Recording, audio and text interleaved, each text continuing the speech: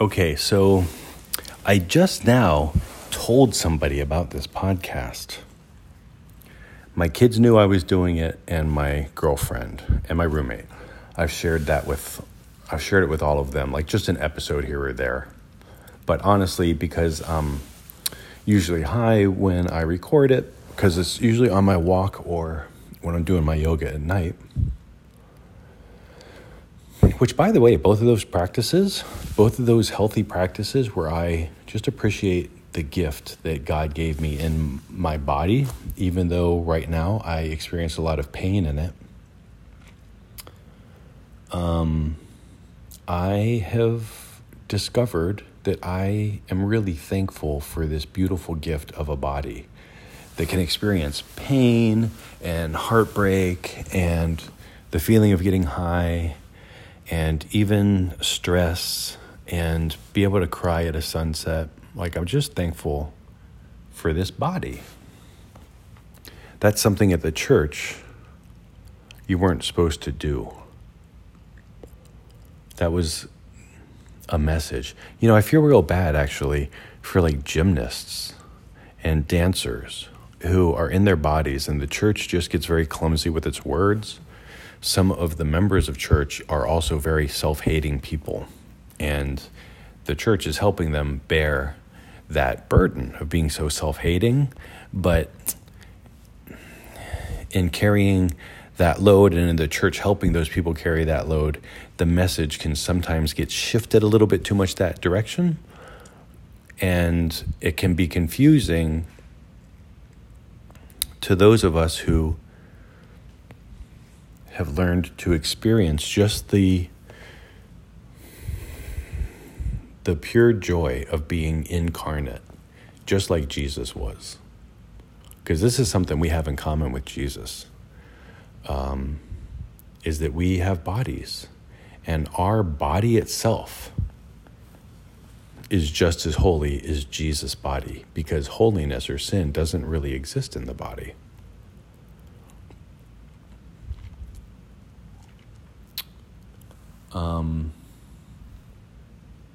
So yeah, that's kind of, I'm trying lately to just understand how did the well-intentioned, well-meaning, church get so fucked up?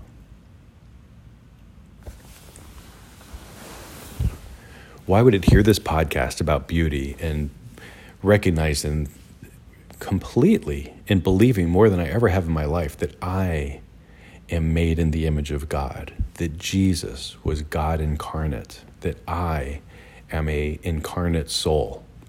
Like, I believe and understand these things with such depth and nuance. But there are so many religious people that would think that this podcast is bad because I'm smoking weed, which is totally legal for me to do. And I'm talking about being thankful for the gift of my flesh, of my body. The church has fucked up the message so bad that we don't even hear that. We just hear the fact that I said fuck a couple of times, then I'm smoking weed. And the church wants to judge for that. And that's why people don't like the church, man. It's just all of that stupid, judgy bullshit that has nothing to do with recognizing these facts. A human is an incarnate spirit, an incarnate soul, right? All your hopes and dreams and all that shit, whatever that is, your consciousness lives in a body. But as we've talked about on this podcast, you're not your body. You're something else. When again, the analogy, I need to come up with a short name for this. But the driving divorce, let's call it that. Imagine a couple even, but you can imagine it either as a single person just having the argument in their head, or even two people, because both people are going to have this same experience. and they're driving for a half hour in traffic. So there's lights and there's traffic, but it's, very safe. It's a calm day. There's just traffic where you have to be stopping and starting and reacting to things. But you can be having such a serious argument in your mind with yourself or even with somebody else in your car, and you'll get to the destination and you literally won't remember the drive. Now, if you're still arguing and it's heated, you don't remember anything, or you'll think you remember the drive, but you won't. The same thing that happens is when you drive to go see grandma who lives an hour away, and you're listening to music and you're thinking about high school and when you went to see that band the first time or whatever. You're just in your memory, you're in your consciousness, you're experiencing your mind, and your body just drives. It's like on autopilot. Or it's like when you're daydreaming and you're walking and you trip over something right in front of you because your body was walking and just happened to forget to look down. But a lot of times you can do that walk and you'll step over something even though you don't remember. I'm the kind of person, I get so much in my thoughts that I can bump into another human, and then they'll say, "Man, you were really out of it when you bumped into me earlier." And I'm like, "I bumped into you earlier?" Like, I won't even remember that part because I get so far out into my little la-la land. And some people will say that's me just not being conscious. But I say that's me being most conscious. That this stupid shit that we do when we push boxes into other boxes, we push food into holes, we put garbage into bins, we listen to things like, maybe that's all this stupid shit. And the meaningful stuff, that's all the stuff that happens in that space where the argument goes on while your body drives you to work in the morning. And that vehicle that you have has quirks. That's what all this Myers-Briggs stuff and all that's really what that is about. And what I think religion is about is your mind.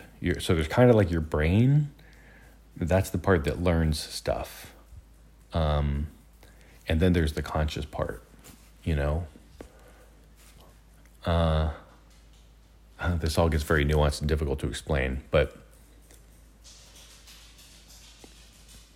there's an intersection between those two things. It's just impossible to really perfectly define. Well, I think it is. And what religion does is it just goes, how do we fucking connect that stuff, man? I don't know. And I'm really high because I'm really rambly. I know I started on something really cool. I wanted to say hi to Marcia in case she listens, because that was where I was going with it. If I said that no one ever listens to this, I was going to say that I invited a friend. And I don't know if she'll listen or not, but if so, hi. I'm really glad you're here. I really am. Because I generally I haven't in my whole life, I haven't felt safe to really share this part of my life. The real, true Rob Schwartz. The one that's sarcastic and snarky and pretty sloppy, nutty professor type. It's really weird. My personality itself is a sort of rebellious one. But I learned to be very passive and to squelch that nature of my personality, right? And it is sinful. It on its own a lot of times misses the mark. And it will overreact, and it'll get all wrapped up in saying, pay attention to me. And what religion, I think, is about is shifting from your body and your thoughts and your accomplishments and all that stuff, and shifting your focus to your hopes and your dreams and your wishes and your desires. And there's a difference between your desires and your goals. Your goals is your ego's shit, and your desires, that's the soul. And if you literally are incapable of understanding that there could be a nuanced difference between a desire and a goal, then I think that your personality, God has gifted you with a personality that just is unable to pick that up, kind of like a colorblind person might be unable to pick up blue or green or whatever. I don't think that it's a bad thing. It's not a detriment. It's a really cool gift that you get to see the world in a truly, that's what all of us want, is to be unique. You get to see the world in a truly unique way. Sorry for the noise. My pooch really wants to play. But that's a gift, man. The fact that I had a stroke and that, that I went through a divorce that was just ugly, really ugly, hurtful things happened to me. Nobody could hear the story without bias and not conclude that I was treated very poorly and endured some really hurtful things. And that, ladies and gentlemen, is one of my greatest gifts. And so I think even those that don't want to have this religion discussion and they don't want to think about it, I think it's all bullshit. I love those people, and I think that they are a gift, and they've given themselves a gift to not have to think about this at all.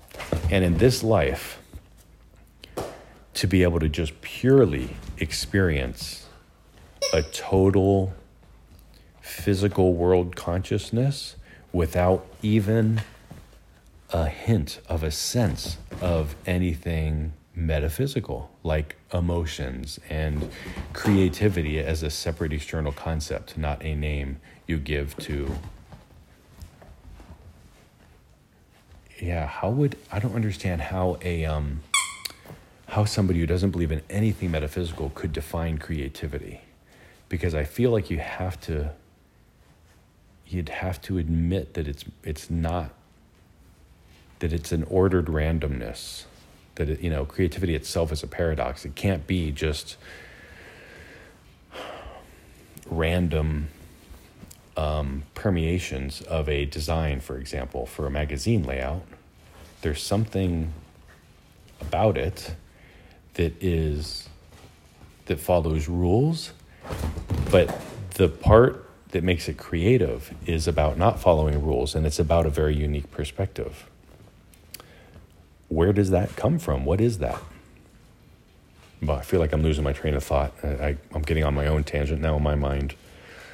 But anyway, I'm pretty ripped. So I am going to... I'm going to wrap it up right here because I keep losing my train of thought, because honestly, it's not because I'm totally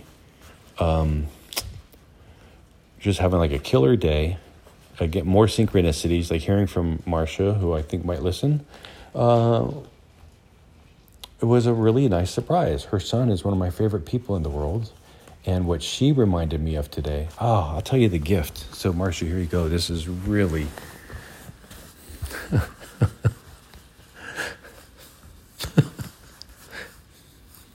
really beautiful. This is a good gift. This is a good synchronicity gift that I want to share, is that I really love her son. Like, he's just a great guy. I've got a handful of people in my life that as a teacher or as a youth pastor, there were kids that just, I love them so much. It's kind of like the love for a child, and kind of like best friend love, and kind of like a weird mix of those two things, but not completely either one. And her son's one of them. And I thought maybe that he didn't love me back as much.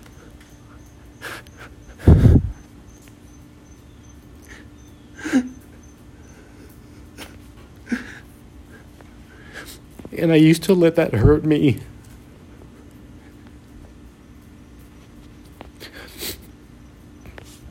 Oh boy, I don't think I ever got this emotional. But these are what my God experience is like. This happens to me a lot. Not only when I'm high.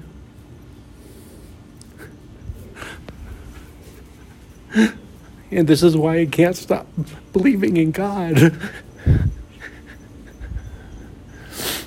Because this was a real gift I got today. Because Marcia told me that, that Kyle doesn't really reach out to her that much. He's just a very, very focused. He's so successful. And, I'm so fucking proud of that guy. I look up to him so much. I admire his brain. I admire, what a fucking steady rudder that kid has. He's kind of,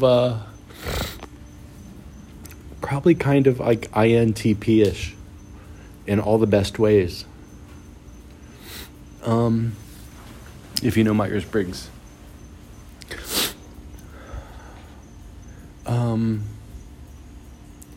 But it helped me realize, just talking to her today,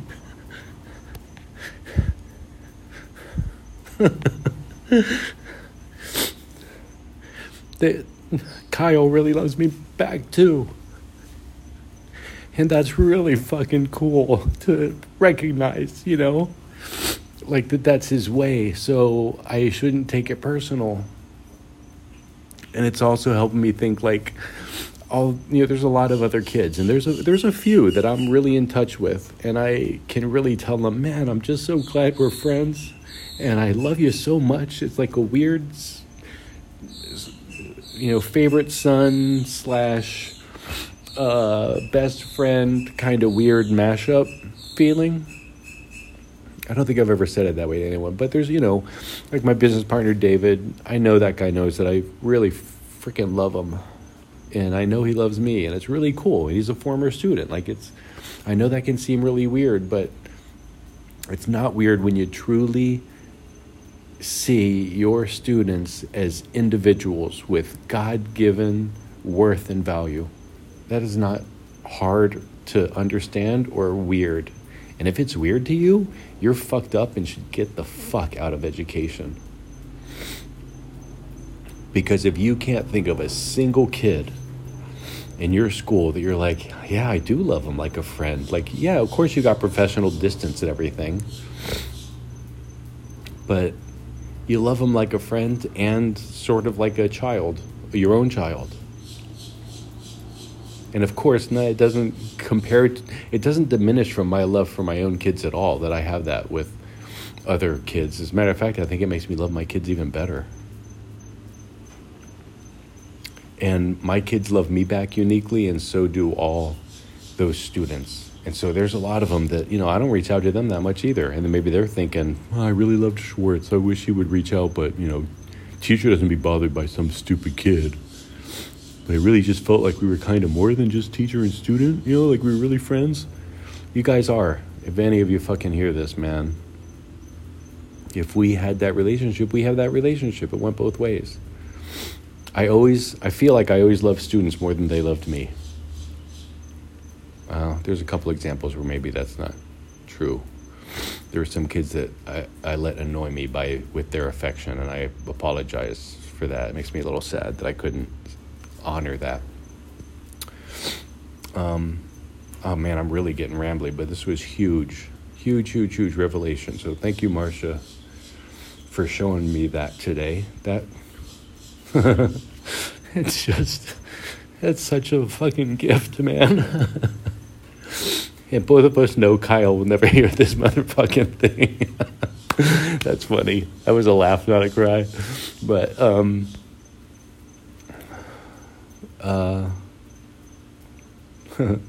really love him too.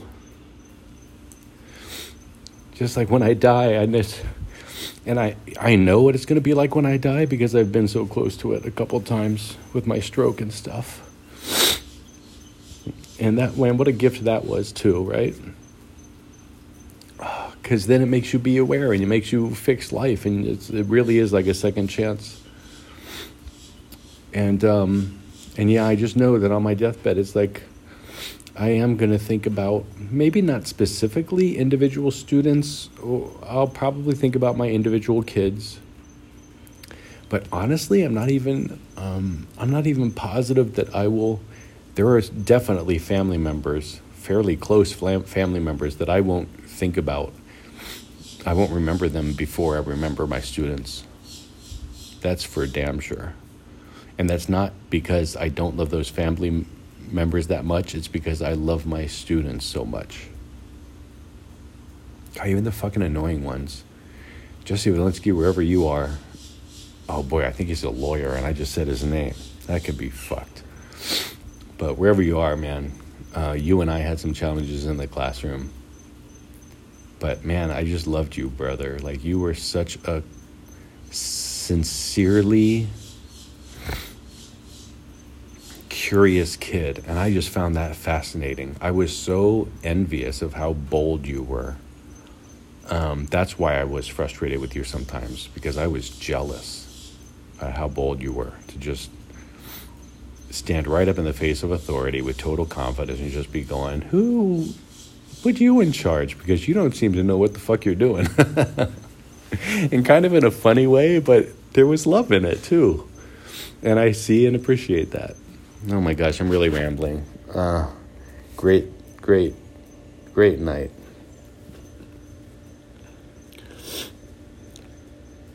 Man, and I was really sad a couple days ago, remember? My emotions kind of bouncing around. I tell you what, though, I am thankful for this plant because cannabis really makes I don't think that I have depression. I think I have like anxiety. It's like an anxiety depression. And I get these voices in my head just telling me I'm a piece of shit and I don't do enough. And cannabis quiets down that voice. And it lets me hear that I'm loved by God. I think about beautiful things. I get more work done. I take care of my body. So anybody that says that using cannabis is a sin, to you, I respectfully say, fuck off. I love you, but fuck off.